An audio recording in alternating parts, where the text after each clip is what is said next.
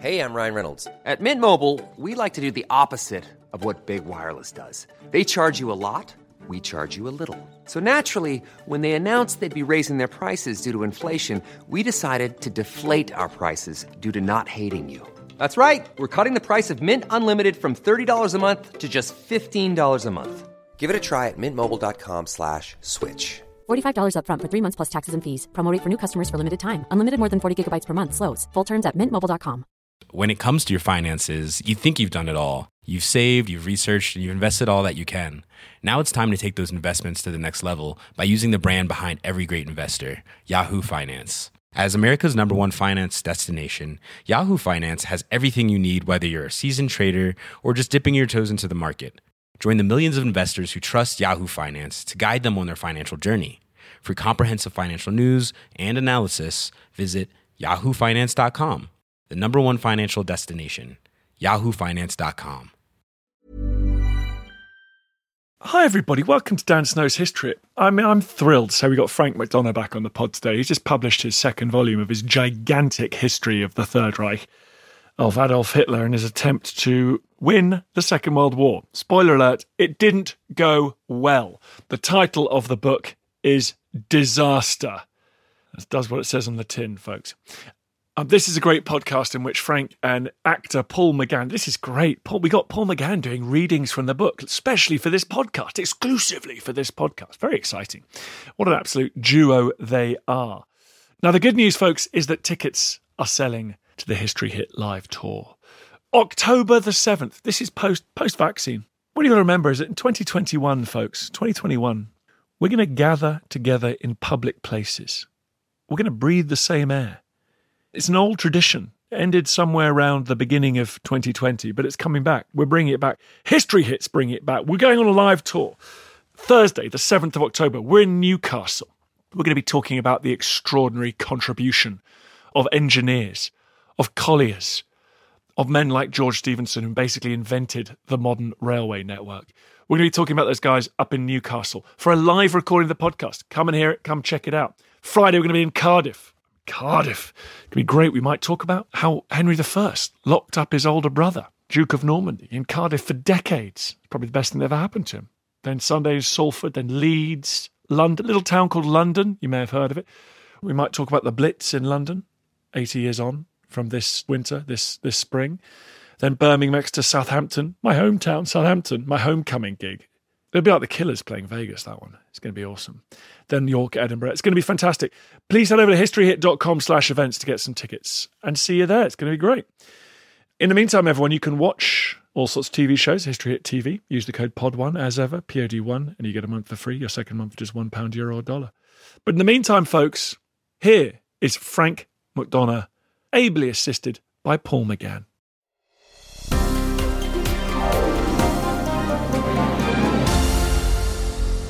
Frank, good to have you back on the podcast. Oh, it's great to see you again, Dan. You're still looking incredibly young for a man of 25. Well, that's right, buddy. Never telling the real load. You have been on this podcast about 1,000 times, but this is probably the climax because this is the big one. At this level, Dan, this is what it's all about.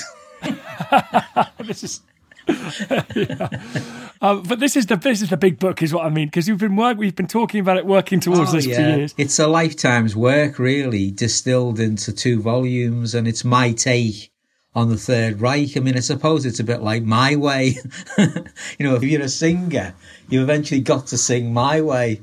And I think if you're an historian of the Third Reich, you've got to write a mega history of the Third Reich. And of course, every time you ever talk about the Third Reich, everyone says, oh, God, there's so many books about that.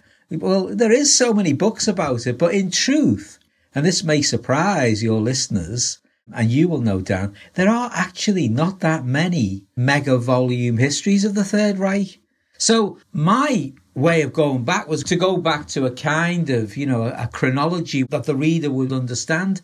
And I took as my sort of inspiration for this the kind of storyboarding, very influenced actually by Alfred Hitchcock, because I saw a documentary where it showed that he actually storyboarded all those movies And then the people would come on set, you know, whatever it was, Janet Leigh, and she'd say, "Oh, I like this scene here, and I'd like to say," and he said, "No, you're not going to say anything. You're going to say what's in the script." And then he'd show them that he'd actually got an illustrator to illustrate all the shots. So every single shot, so like the shower scene, he's got shots of every single part of the shower scene. And Hitchcock said, you know, you can't leave anything to chance. So I spent 3 months storyboarding the book. And what that did, and I think what it does for the reader, what it did for me was the chronology led to the research. Because once I had the chronology, I thought, oh, look at this. This is a death that happened to a Yugoslav prime minister. I've not really heard about that. And then you go in and look at that. So you're sort of dictated by the chronology, and the chronology then produces a different story. You end up with a different story. It's a richer story. It's a more layered story. And this was the first book where I'd really gone into military history. My beef with the other books, the other mega histories, is that they don't do the military history that well. They're really good on, you know, Hitler's psychology or the society in Nazi Germany. But as for the military history, it's skirted over. You know, we don't really know which armies are fighting at D-Day. We don't really know what's going on in Operation Bagration, drilling down to the level of detail of armies and army groups and commanders and all of this. And so I thought, well, I'm going to make the military history really sing here, alongside all the other stuff. The good example was the Stalingrad part, where, remember the old school thing where you didn't know where everything is in geography, so you got a big sheet of paper and started drawing on it. So I got a big giant piece of paper and I started to draw Stalingrad, you know, the factory districts and all the different places and the hill and all of that. And then I knew the terrain. So then when I saw something, it fitted. So if there was like an oral history of a guy in the factory district, or Pavlov's house, which you'll know about, Dan, because you've been there a lot, haven't you?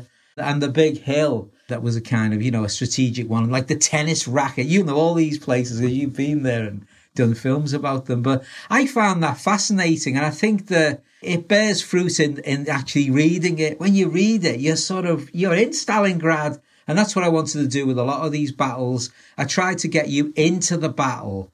You know, like Operation Bagration, probably the general reader has not really heard of that. It's a little bit, you know, it's a little bit like sort of King Crimson or something. We know they're great, but, you know, other people haven't heard the LPs yet, you know. And I think the Eastern Front is a bit like that, isn't it? It's fantastic stuff, but, you know, probably the general reader probably knows about D-Day, probably knows generally about Hitler dying in the bunker and all of that, but they don't know some of these different conflicts as well. So I tried to bring that. I tried to bring out the bombing of Germany as well. I think some of the best parts are about the bombing and, of course, the Holocaust. And I think by having 1942 as the focus, it's called War Against the Jews. That was a chapter where I tell you about these specific extermination camps, you know, Belzec, Sobibor and Treblinka, and, you know, and talk to some of the commandants, and there's some graphic stuff there. And also, you know, there's a lot of the Jewish Holocaust, as you know, Dan, runs through the book as well. A hell of a lot of the Jewish Holocaust, you know, the Hungarian Holocaust, which people don't usually see. And I tried to show as well, I think I showed it well through some of the sources that I brought out, that they did the Holocaust on the cheap. It literally was Holocaust by stealth. You know, how can we kill all these people, but how can we do it cheaply? And that fascinated me because really, you know, it just shows that within the midst of this horrible, terrible war, the Hitler still wanted to spend more money on armaments than he did want to spend on extermination. He wanted to do the Holocaust, but to do it on the cheap, like a public expenditure exercise. You know, that there are only so many SS men involved and very few of them. And the guy who was overall in charge, he produced, I show the accountancy of it and the way that he actually sends back 70 million Reichsmarks as a profit. And that's after all the creaming off that all the guards had took and everybody along the line. The extermination camps, those three, made a 70 million mark profit. That's an astonishing fact, which I want to come back to, because Frank, I want to say we're very lucky on this podcast because we've got Paul McGann, the famous actor, and he's a friend of yours, and he's read extracts from this book, especially for this podcast. So we're going to intercut them, and we'll talk about the extracts as we come across them in the chronology. But can I start by saying I was very struck reading this book that in the previous book of yours, Triumph, when we hear about Hitler as a politician, fake news, propaganda, flying around the country, using new technology, promising things to everyone, beginning to sound a little bit familiar. Anyway, promising all sorts of things, different constituencies that would listen to him. But in this book, rapidly, in the space of a few months, he becomes quite a military commander. How did you find him as a biographer? Was he more important in the military sphere or the domestic sphere as 1940 dawns and total war dawns?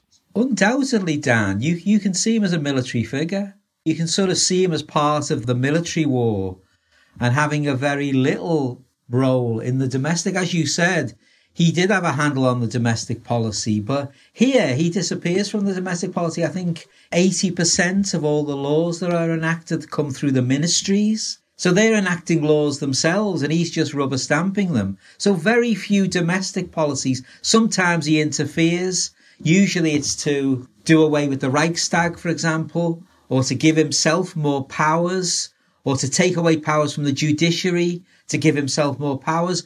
But really, he's not really taking a big role in the domestic situation. Of course, after Stalingrad, someone like Goebbels, he thinks, we need a kind of domestic Führer, and he tries to put that idea forward, but he's not strong enough to put it to Hitler. So it sort of falls down. They never get a handle on who's going to control the domestic situation. So really, you've got Hitler, who's obsessed. He spends the majority of his time in military meetings. If you actually tabulated what he does, you'll see before 39, as you said, there's tons and tons of speeches every year. And then they go down, gradually they go down. And by 1943-44, he's hardly giving a public speech at all. Sometimes he gets somebody else to read out his speeches. For example, after the defeat at Stalingrad, he gets Goering to read out his speech for the anniversary of coming to power. So he does retreat into the, first of all, it's Rastenburg. Then he goes to another one in Vinicita. It's in the Soviet Union. Then he goes briefly in the West. He goes to a military headquarters in the West. He does that in 1940 briefly, and he does that in the D-Day landing, but it doesn't last very long. He doesn't stay there very long. And then in the end, he ends up back in Berlin in the bunker for the end of it. So he really is a kind of a military leader, really. And I think it's hard to see the Third Reich in the war other than a dominant military campaign. And really, the consequences of the war are felt by the German people. The German people have to face the consequences. But largely, Hitler is not involved heavily in what's going on the domestic scene. So there is that separation between the two, the military commander on the one hand, and then the domestic policy, which is kind of a little bit chaotic. It's just run by the different ministries. Well, some would say that military policy was a little bit chaotic as well, which you're going to tell me about, I'm sure. But let's come to the first extract and let's come to the first point of discussion, where his interaction with the generals, it's often heralded as a great success of civilian-military interaction, and that is the plan to defeat France and the Western Allies in the spring and summer of 1940. There was a sort of strain in historiography which said that was a good example of generals bringing ideas to Hitler who made the final call for military and political reasons, and that kind of synthesis worked pretty well. Well, we see in the first incident is this Mechelen incident, which is in Belgium, where a plane crashes in January with the secret plans for Case Yellow, the attack in the West. Let's hear Paul McGann read out a clip from your book now. In February, Hitler decided that a rethink was required on the existing idea for Case Yellow, prompted by the unexpected Mechelen incident. Hitler now wanted a less predictable plan. General Erich von Manstein, the Chief of Staff of General Gerd von Rundstedt, who was to be Chief of Staff of Army Group A for the German attack in the West, was also unsatisfied with Case Yellow, which he thought resembled the Schlieffen Plan of 1914, suggesting an initial thrust through Belgium and the Netherlands. In 7 memoranda, Manstein argued that the main part of the panzer attack in Western Europe should be led by Army Group A in a surprise thrust through the seemingly impenetrable Ardennes forests, which was regarded as impassable by tanks. They would then bridge the River Meuse and break through at Sedan, before sweeping towards the English Channel, with the panzers at the spearhead thereby creating a corridor, trapping the Allied armies on two sides. A second assault, led by Army Group B, would attack through the Netherlands and Belgium, but this would be a diversionary assault, designed to lure the Allied armies northwards and into the ingenious German trap. This bold plan was supported by Rundstedt, but Walter von Brauchitsch, the Supreme Commander of the German Army High Command, OKH, felt the plan was far too risky. He feared the panzer units needed to bridge the River Meuse would end up in a traffic jam and become a sitting target for Allied bombers. Franz Halder, the Chief of General Staff at OKH, had effectively sidelined Manstein in the previous months by moving him to an insignificant post in Szczecin in Poland. None of Manstein's memoranda for Case Yellow had yet reached Hitler. On the 7th of February 1940, Rudolf Schmundt, Hitler's chief military aide, listened to a talk by Manstein during a war game conference in Koblenz and was deeply impressed by his ideas. Schmundt decided to invite Manstein to a military conference about Case Yellow with key army commanders at the new Reich Chancellery on the morning of the 17th of February. This gave Manstein the opportunity to present his plan to Hitler face to face. The Führer was transfixed, as Manstein cleverly outlined how his plan would work. By the end, Hitler declared himself enthusiastic, especially about the deployment of panzer units to spearhead the assault. From this point on, Manstein's sickle-cut thrust through the Ardennes suddenly became the plan that Hitler had apparently favoured all along. That was Paul McGann. He's reading from Frank McDonough's brilliant new book, Disaster. Frank, we just heard about, that's Hitler's apotheosis almost, isn't it? He's in Paris, he's looking at the Eiffel Tower. It's extraordinary. He's destroyed the world's two superpowers, Britain and France. But does he take away the wrong lessons from that moment? I think really there's a sense in which Hitler thinks that the British will accept his victory. He thinks, the British being pragmatic, they will accept his victory. So he offers them a peace deal. So he shortly after the defeat of France and the armistice, in which France is divided in two, one part is Vichy France and the other part is the occupied zone. He offers, in a speech, the British a peace settlement. It's strange, isn't it? Before the war, we're trying to get a peace settlement with him. And, we're desperate to get a peace settlement. Chamberlain goes all the way over there to get one, and we can't get a long-lasting one. And now he's offering a peace settlement. But the peace settlement he's offering is that we accept his defeat of France. We accept that he's dominant in Europe. We accept that he's taken over Poland and subjugated it. And he just is not on the same wavelength here. It is a case of disconnected. There's a disconnectedness from empathy and understanding of what the British people are really like and what the British government is really like. There is no possibility in the world that Britain is going to come to a deal on these terms. And yet he thinks they will. He keeps saying they're bound to come to this deal. And he goes on thinking that throughout 1940. And of course, we come to one of the most important early moments, which is the Battle of Britain. And then obviously the Luftwaffe fails to defeat the RAF in the Battle of Britain. But I want to know if he also buys the myth of his own invincibility and his own brilliance. Because, of course, in summer of 41, only a year later, he launches the most hubristic and devastating offensive of all time, probably Operation Barbarossa into Russia. Why does Hitler make that decision? It's not as clear-cut. I think in the book you see that it's not as clear-cut as it seems. That, we always think of Mein Kampf. And, and in Mein Kampf he says, when we look to the future and living space, Lebensraum, we look to the east and we look to the vast tranches of territory in the Soviet Union. And in Mein Kampf, he more or less says, if Germany's going to have a second war, it's got to gain territory in the east. So you could say, that's always on his mind. Some historians would say that he's always going to lead towards that war. That's the war that he's inexorably leading to in his mind, although he doesn't let everyone in on the secret.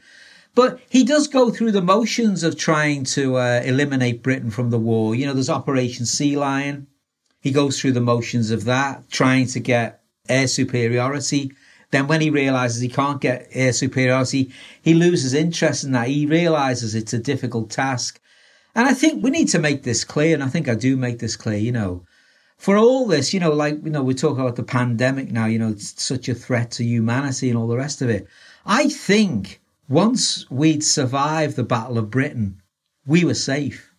We were safe. And I even don't think they could have mounted a successful attack on Britain due to our Navy. And that's where the Navy was crucial. And we, some people don't give due respect to the Navy and what the Navy did. The Navy was absolutely vital. We had total naval superiority over Germany. How were they going to get across? They were saying they were going to get across in these barges.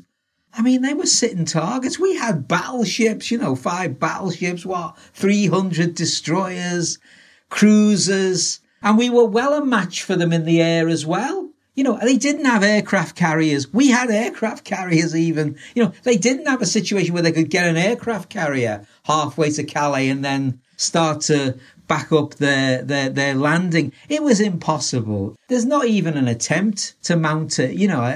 These barges that were talked about, when you actually looked at them, none of them have been fitted out to get across the channel anyway. So that was pie in the sky. Then he has this idea, he's going to create an and I go into that, and it's probably a part of the book that people won't have realised because it deals with diplomatic meetings that went on. So I found these diplomatic meetings. One is with Franco, who comes across as a rather shrewd figure who will meet up with you. He'll promise you the earth. And then after a few weeks, you realise that he's promised you nothing. And you have to go back to him and sort of phone him up and say, didn't you promise to be here on Wednesday?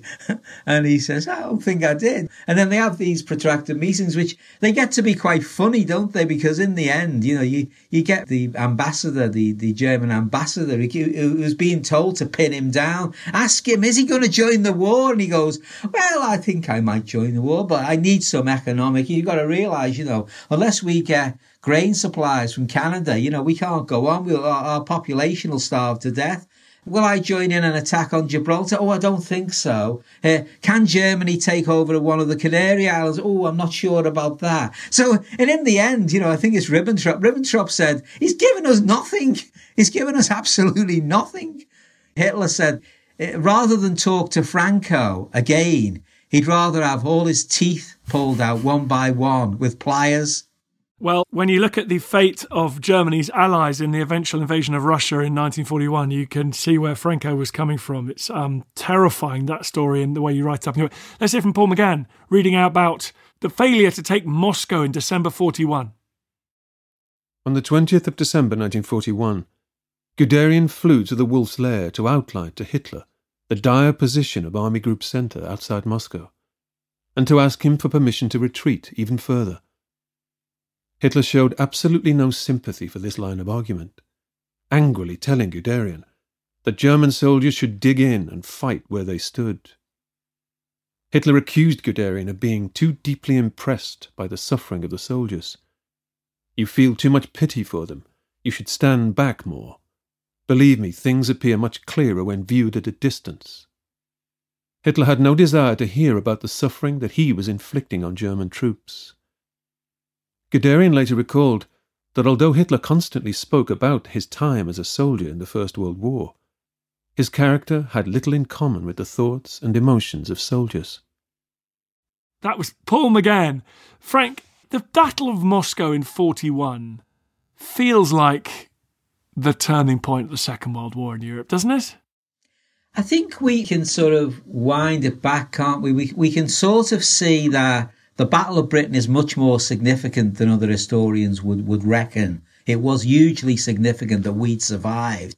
And we survived with the idea that ultimately America would use its economic power and come on board with us. People talk about Churchill, and, we can talk about all the other parts of his personality. But where Churchill was strong was on vision. Churchill had a very strong vision of what would happen in the Second World War. He always thought Hitler would make the mistake of attacking the Soviet Union, and he always thought the Americans would see what was at stake. And he did work effectively on Roosevelt. And, this gets forgotten. He worked very assiduously to get Roosevelt to see what the bigger picture was. For example, I've got no doubt that if Moscow had fallen and the Soviet Union had fallen, on the next day, forget about the attack on Pearl Harbor, America would have declared war on Germany. America would have seen this now is a threat to the entire world order, and we are going to go down as well unless we step forward. And, you know, what Hitler misjudged in America was its huge potential, the huge war potential of America. Yes, it didn't have a big army to start with. It didn't have huge armaments, but my God, it's one of the most amazing industrial transformations ever. Within 4 years, America's producing 50% of all the world's armaments. I mean, that is quite incredible. And that's weighing on the scene. And they've got scientists. It's a little bit like the pandemic. The scientists are rising to our rescue, but the Americans also had a kind of fallback plan. The atom bomb. And that was something that was forward planning, that, you know, if we think about the future, the atom bomb might be a game changer as well, on top of the fact that we're gearing up. I think that Moscow was key because Hitler knew in his own mind that psychologically it would have an impact on the war. It would have an impact on the morale of his enemies if he didn't take it. It would have an impact on his own army if he didn't take it. And that's why he feared the whole thing. And that's why we see in the book, don't we, all these arguments about Hitler. And Hitler, remember, here's where we've got to say that the generals of Hitler, who, you know, after the war, you know this, Dan, they went on about, oh, if only Hitler hadn't meddled in what we were doing, we would have won the war. And you get a book called Lost Victories. It gives you some idea, having a title like that, of what these generals thought. And all these generals at Nuremberg were always saying, oh, we hadn't have interfered, you know, we would have won this battle, we would have won that battle. Well, here is where they did interfere. They said, let's go to Moscow. Let's not go to the south and take the oil fields and the Caucasus. Let's not do that. Let's go to Moscow, knock out Stalin, knock out the regime and win the war. And Hitler said, I don't want to do that, because if we don't take Moscow, he survives, and it's a psychological blow. Everyone will call me Napoleon, and I'll suffer from that for the rest of my life if I don't take Moscow. And he delayed on taking Moscow, but they wanted to take Moscow. But the truth was, Hitler was right. It was a mistake to go for Moscow in 1941, and it wasn't his mistake. It was his general's mistake. So we need to get that revised. We need to get that bit of Hitler revised after all this time. So another failure as well. We've got to say this isn't Hitler's fault either. This is in the military. German intelligence performs atrociously in this war. You know, talk about winning the intelligence war. You know, it literally is Barcelona against Crewe on the intelligence front. It literally is, you know, and then the Barcelona of Pep Guardiola, you know, it literally is. They're keeping possession and scoring at will. We find out so many secrets of the other side. And here's a great example. Zhukov brings up all these Siberian troops dressed in winter clothing in white with skis and all the rest of it. Gets 1 million men together to defend Moscow, to mount a counterattack. And the Germans don't know anything about it. They're basically like Dad's army. Oh God, what's happened? And we see this time and time again. When the Russians pull off some amazing feat, Hitler doesn't know what's happened. But in many ways, he's not the head of the intelligence services. It's not his fault. It's the army's fault. And again, that's something they try to pin on him, which is their fault. So, you know, the defeat in Moscow is not really Hitler's defeat. But as you say, Dan, looking back on it now, he was fighting a losing battle from there. Because even if he regenerated the Wehrmacht's efforts, which he did, he was never going to get on top again. Frank, I've never heard that metaphor before, Barcelona versus Crewe, but that's one that's going to stay with me for the rest of my life. Hi, I'm Matt Lewis, historian and host of a new chapter of the Echoes of History podcast. If you're an Assassin's Creed fan, and like me, want to be prepared for the launch of Assassin's Creed Shadows later this year, join us on Echoes of History as we head to feudal Japan to explore the real-life history that inspired the latest game from this legendary franchise. Learn about Yasuke, the African warrior who entered the trusted circle of Japan's most powerful warlord. Hear accounts of cultures colliding when Portuguese missionaries landed on Japanese shores, and follow Japan's journey through years of division and bitter warfare to unification at the dawn of the modern era. Make sure you catch every episode by following Echoes of History, a Ubisoft podcast brought to you by History Hit, wherever you get your podcasts. Hey, I'm Ryan Reynolds. Recently, I asked Mint Mobile's legal team if big wireless companies are allowed to raise prices due to inflation. They said yes. And then when I asked if raising prices technically violates those onerous 2-year contracts, they said, "What the f*** are you talking about, you insane Hollywood ass?" So to recap, we're cutting the price of Mint Unlimited from $30 a month to just $15 a month. Give it a try at mintmobile.com/switch. $45 up front for 3 months plus taxes and fees. Promo rate for new customers for limited time. Unlimited more than 40 gigabytes per month. Slows full terms at mintmobile.com. There's never been a faster or easier way to start your weight loss journey than with PlushCare. PlushCare accepts most insurance plans and gives you online access to board-certified physicians who can prescribe FDA-approved weight loss medications like Wegovy and Zepbound for those who qualify. Take charge of your health and speak with a board-certified physician about a weight loss plan that's right for you. Get started today at plushcare.com/weight loss. That's plushcare.com/weight loss. plushcare.com/weight loss. You're listening to History Hit. We got Professor Frank McDonough on talking about the Third Reich. More after this. Let's go into 1942 now. Following the reverse outside Moscow, following American entry into the war, the timing of the Holocaust, the active genocidal phase of the Holocaust kind of could be said to begin, couldn't it, at the beginning of 1942? Are those facts all related? Why does Hitler decide to crank that up at that point? I think really, why I think 1942 is important, and it's important in the sense of the amount of people who are killed in the Holocaust, systematically in 1942. It's over 50% of all the deaths of Jews take place in 1942.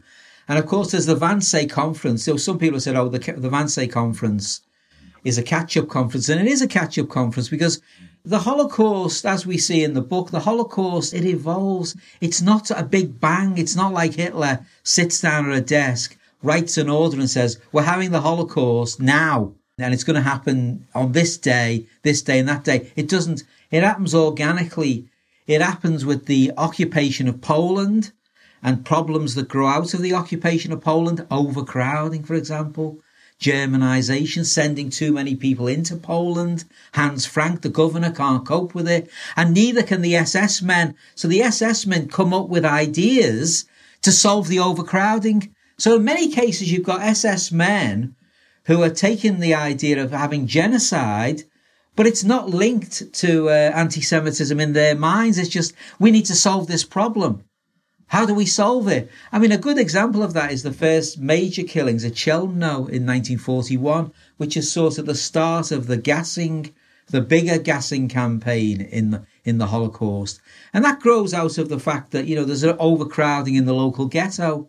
And one of the Nazi officials goes to the ghetto and the Jewish council leader in there says, we've got too many people here. You need to move them somewhere else. He doesn't mean kill them.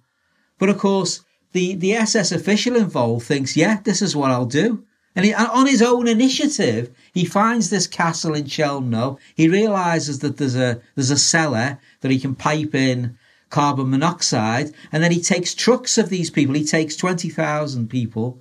Most of them are Jews. 5,000 are gypsies. And these are recommended by the Jewish Council. We need, it's overcrowded. They don't know they're going to commit genocide. And that is done.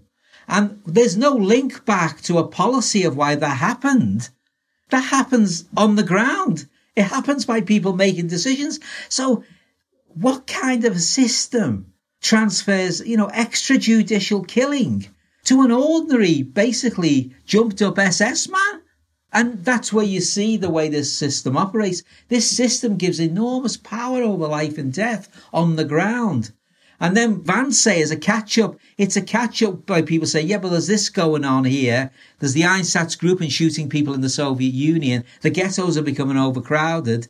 And they come to an idea, we've got too many people in Poland. So Wannsee is to solve the overpopulation in Poland. What are we going to do? And the solution is a final solution, which is to create these camps. They become known as the Operation Reinhard camps. They are not mentioned at Wannsee, but they start to happen shortly after Wannsee. It's impossible to say there is no link here.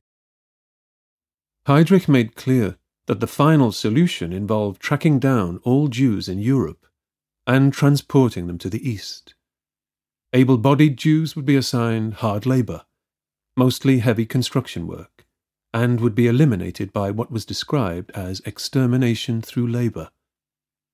Older Jews, meaning those over 65 from Germany and some Western countries, would be deported to an old-age ghetto in Theresienstadt concentration camp, where they would die from limited food rations. The unmentioned remainder faced special treatment, which had already become an SS euphemism for extermination. First, the Greater German Reich and the Protectorate of Bohemia and Moravia would be cleared of Jews. Then the whole of Europe would be combed from west to east, and all Jews transported eastwards and held in camps and ghettos. Heydrich then explained how an extension of the final solution to the occupied and satellite countries would follow negotiations between local and military governments. Slovakia, Croatia, Italy and Greece would present no problems in cooperating, he said. But Hungary and Romania might offer resistance. As for France, Heydrich thought that it might prove difficult getting hold of every Jew there, particularly in the unoccupied zone. This might also be the case in Belgium and the Netherlands. We see these camps created, Treblinka, Sobibor, Belzec. Treblinka, unbelievable. It's a camp created just to kill people. And it expands. And through that year, just that year, 1942, and we know this because, the British intercepted a telegram later on in the year, and the telegram lists 830,000 people have already been killed there.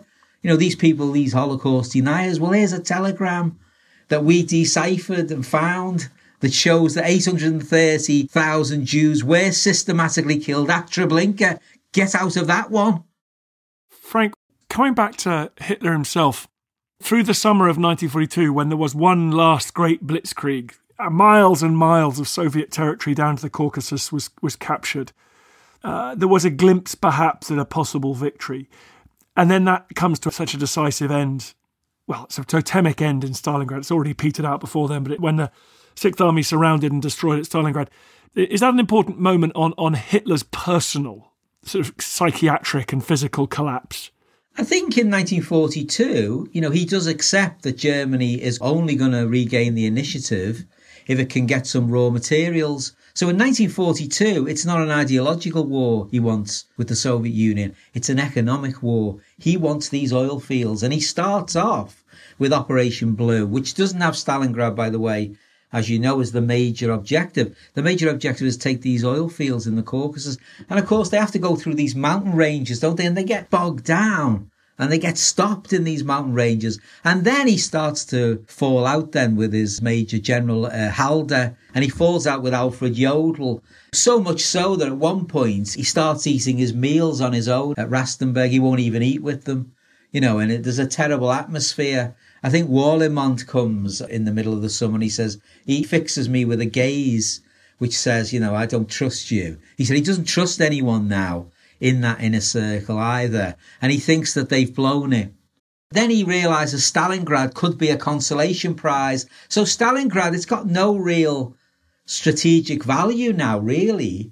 But he wants to capture it. So, the Sixth Army tries to capture Stalingrad. And that's the theme of late 1942. And then, of course, comes Operation Uranus, which is the amazing Soviet counter-offensive on the 19th of November. So they've drawn the Sixth Army into Stalingrad and they're fighting for it street by street. Pavlov's house is a great example, isn't it? 57 days fighting over one house. And I think Chuikov, the Soviet general who's the commander of the 62nd Army. At the end of it, he says, the Germans lost more trying to take Pavlov's house than they did in France. And then we get Operation Uranus, which is this surrounding of the 6th Army outside Moscow, joining up outside, and then they're trapped. And again, Hitler's flabbergasted. How did this happen? Again, it's a failure of German intelligence. German intelligence doesn't know this is happening. This is pretty bad intelligence again. Another massive failure of intelligence, which again is not Hitler's fault. But Hitler's solution is wrong. You know, instead of trying to get these soldiers out, rescue them, he decides that they should stay there and fight to the last man in like Custer's last stand, if you like.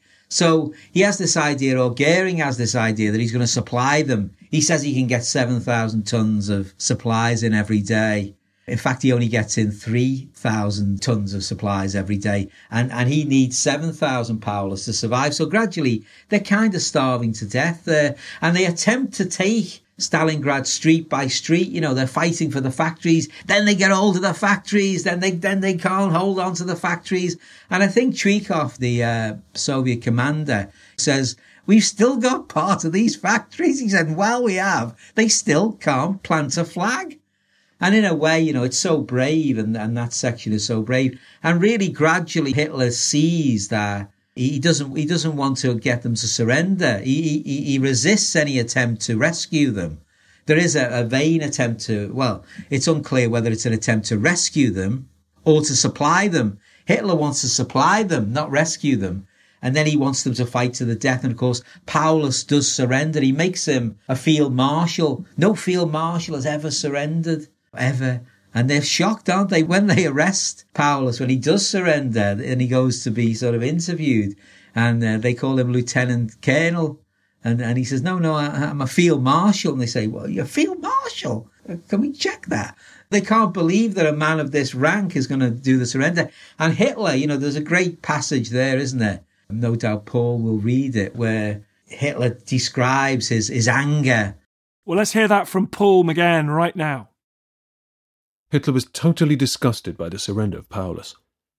To his generals at the midday military conference at the Wolf's Lair on the 1st of February 1943, Hitler delivered a bitter tirade against Paulus and his fellow officers.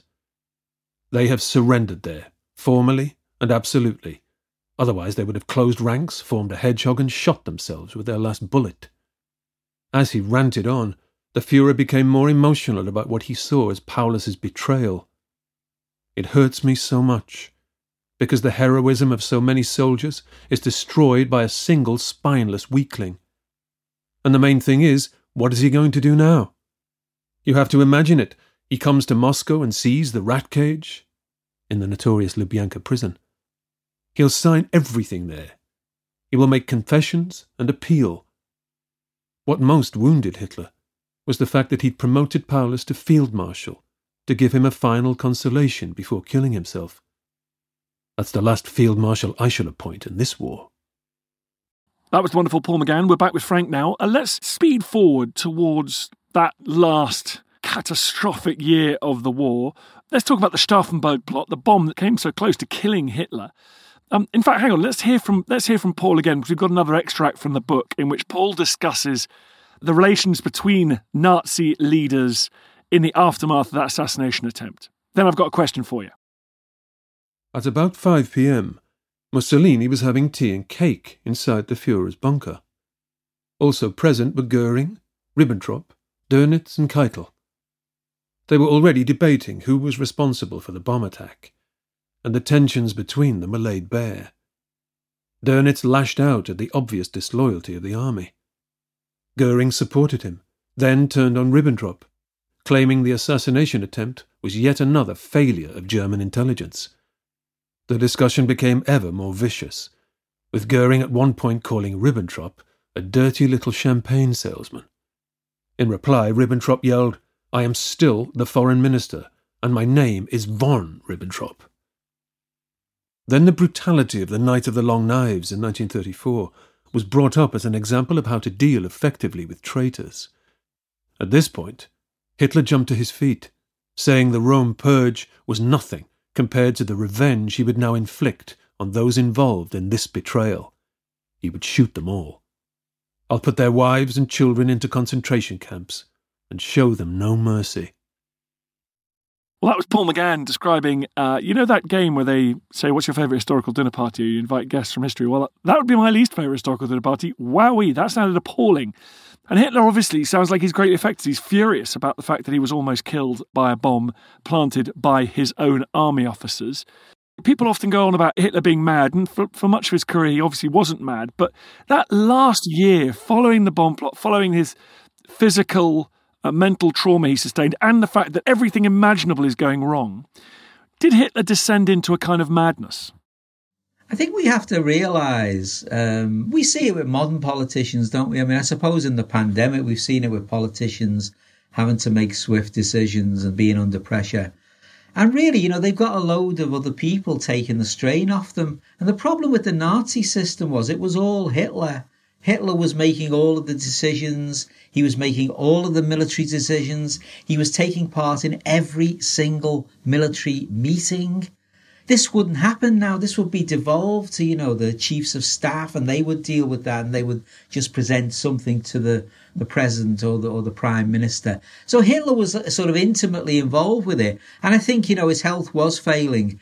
I think he went to pieces. I mean, I think we're talking about a physical and a mental collapse here in 44 to 45. I think he gradually collapses. In a sense, as Germany is collapsing, he's collapsing. And I think it's not a dependence on, drugs for pleasure. He did have problems. He did have an arm that shaked. He did have a leg that shaked. He probably had the ongoings of Parkinson's disease. He did have terrible digestive problems. He did have terrible pains. He did suffer from depression. He did have tremendous mood swings. I think he gradually collapses. And I don't buy into this thesis of, that he didn't see what was happening. I think he did see what was happening. And I think that sometimes, you can find another source that other people might have used, but they might not have seen in it what you see in it. And I think his secretary, I know they used his secretary's memoirs for the film Downfall. It's largely based on her memoirs. But there's some great passages in that discussion that she has with him. And one of them is in the bunker towards the end. It's in April 1945. And she says, what do you really think? And he says, well, I think the game's up. I don't think we can get out of this. He said, I think we will be defeated. And she says, what do you think will become of Nazism? And he says, it's had it. It'll just be destroyed. He said, as the German people will be destroyed. He said, that is the way the history goes. He said, the stronger race has won. They must now decide what happens to us. We are the weaker race. He said, whether we'll become the strongest race in 100 years' time, I don't know. Maybe if I leave a kind of legacy of, bravery at the end, maybe in 100 years' time, Nazism could come back, he said, but it won't come back in the same way anyway. He'll come back in a different way. There are passages there in Goebbels' diaries where he mentions having a peace settlement, doesn't he? Should we have a peace settlement with the British? Should we have a peace settlement with the Americans? Should we have a peace settlement with the Russians? And Hitler comes out of those conversations with a clear sight, and really still got clear sight. He says, why would Stalin want a peace settlement? He said his armies are just marching on and marching on. There's no chance of a peace settlement. And he said, Roosevelt and Churchill, they're so constrained, he said, by the rhetoric of their speeches, that how could they come to a conference table with me? Let's just hear Paul McGann on Hitler's last will and testament. Hitler slipped away to the secretarial room to dictate his last will and testament to Traudl Junge. She took down every word in shorthand and typed it up in triplicate. Hitler began by reciting his political testament. The first part was an overview of his explanation for why the war had started, and the reasons for Germany's defeat. There was no hint of regret or remorse whatsoever. Hitler judged himself not guilty in the court of his own poisoned mind.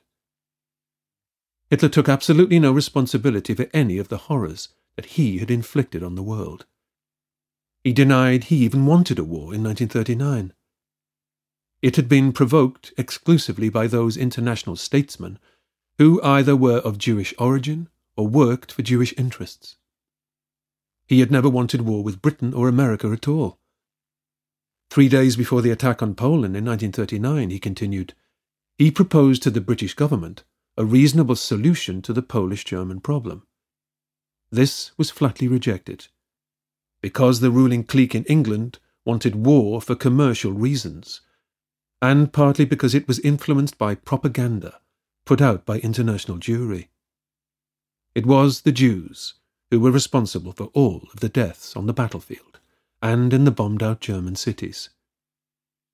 Hitler then predicted Germany's role in the war would go down in history as the most glorious and heroic manifestation of the struggle for existence. He promised that he would not allow himself to fall into the hands of the enemy, but he insisted, I have therefore decided to remain in Berlin, and there to choose death voluntarily, at that moment when I believe that the position of the Führer and the Chancellery itself can no longer be maintained. I die with a joyful heart in my knowledge of the immeasurable deeds and achievements of our peasants and workers, and of a contribution unique in history of our youth, which bears my name. Oddly, there was no mention in his political testament of his bitterest enemy, the Bolsheviks, nor any explanation as to why he launched the unprovoked attack on the Soviet Union of the 22nd of June 1941. Also missing was any reference to the National Socialist Party or the SS, the two organizations he created, except to state that he accepted that National Socialism was now a dead ideology. Hitler then insulted the German army, especially its highest-ranking officers, whom he chiefly blamed for the military disaster now facing Germany. He asked the commanders of the three armed services to prefer death to any cowardly resignation or capitulation. Nevertheless, he still claimed that the ultimate aim for the German people in the future was to win territory in the East. That was Paul McGann. Let's get back with Frank McDonough. What are the lessons that you draw after all these years of work, getting into the weeds of one of the most criminal regimes in human history? The lesson I draw is that Hitler was obsessed with war.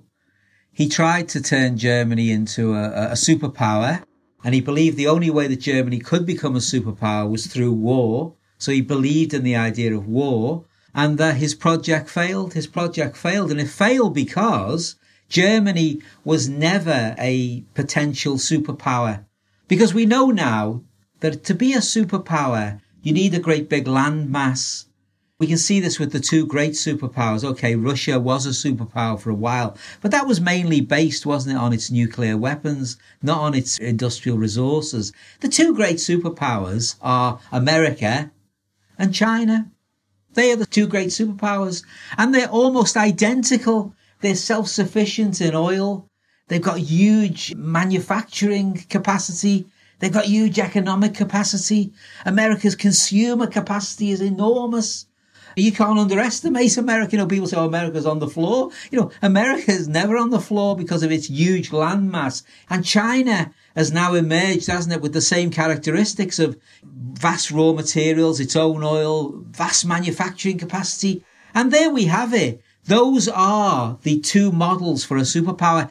Hitler was trying to be one of those, and the landmass he wanted was the Soviet Union. Now, if he could have got that, with the economic capabilities that he had and the ability to develop that in the way that the Americans developed America, then yes, Germany could have become a superpower. But the problem was he was not going to be allowed, with the balance of power in the world, to be allowed to become a superpower, because ranged against him was the industrial might of America. And as I said before, what wins the war is the blood of the Russian soldiers, the inspirational speeches of Winston Churchill, and the money and the know-how of America. Stick them three together and you've got an unbeatable combination. And really, the game was up for Hitler once those three powers came together. We can go on about the brilliance of the Battle of Stalingrad and the Battle of Moscow and all the rest of it. Even if the Soviets had lost, America would ultimately have won the Second World War. And if you look at the plans for D-Day, factored into those plans was a plan B and a plan C. And plan C was going to be, we're going to take over 8 million people onto the continent of Europe, yeah. And in the end, let's make no bones about this. America was a slow learner in war.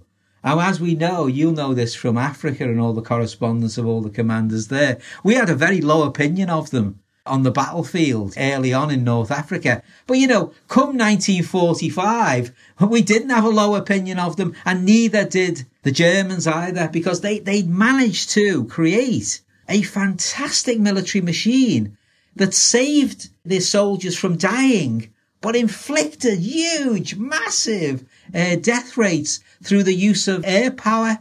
And, massive air power, massive artillery power. I think at the end of the Battle of France, Eisenhower in his memoir said, I went round in a Jeep and all I saw was dead bodies.